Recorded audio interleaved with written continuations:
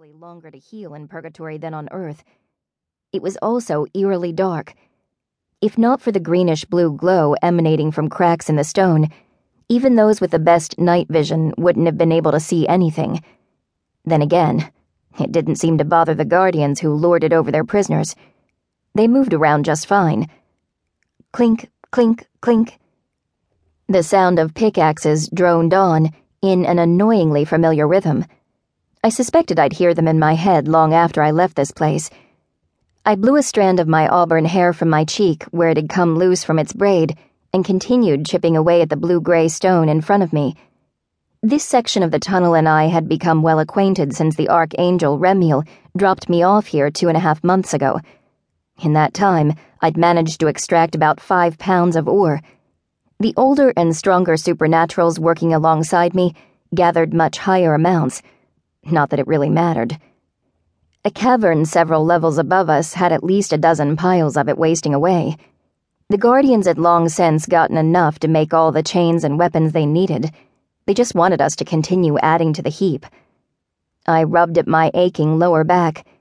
Even an immortal body couldn't handle 14 hours of crouching in mines every day without getting sore.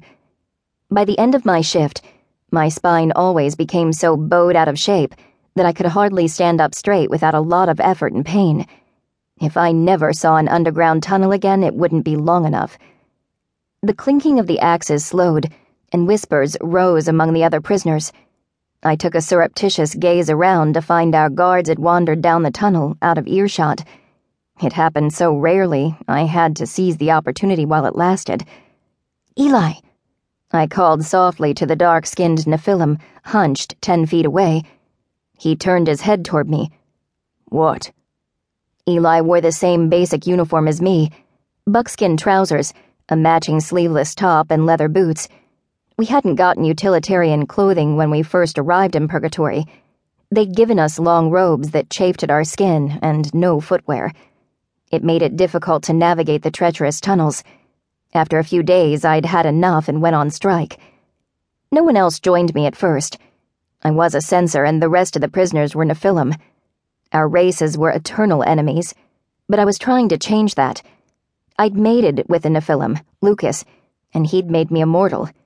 Most of the supernatural world knew about us, and how we'd found common ground. Some of them had grown to accept me, mostly in Alaska where we lived, but we had a long way to go before our races got along entirely. The majority of the censors and supes still didn't trust each other.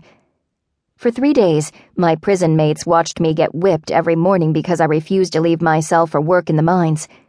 On the 4th day, Eli was the first to join me. We'd met a couple of times before, and he'd seemed more open than most. Eventually, all 12 Nephilim participated in my little strike.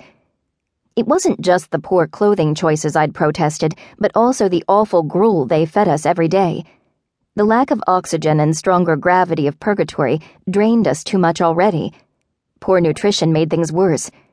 Immortals might not be able to die, but they could become severely weakened if their basic needs weren't met. We needed humane treatment if we were going to have the energy to work.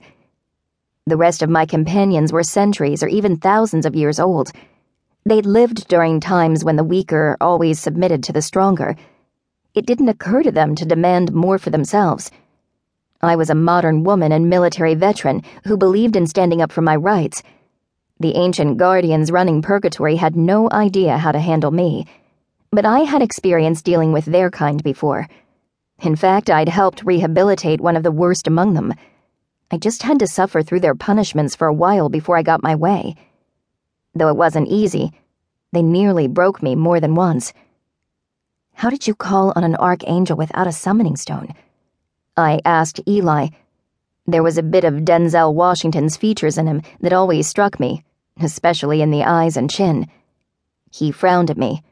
"Why?" He was constantly telling me to keep my head down and stay out of trouble. Not that I did. And more often than not, he got caught up in my battles with the Guardians.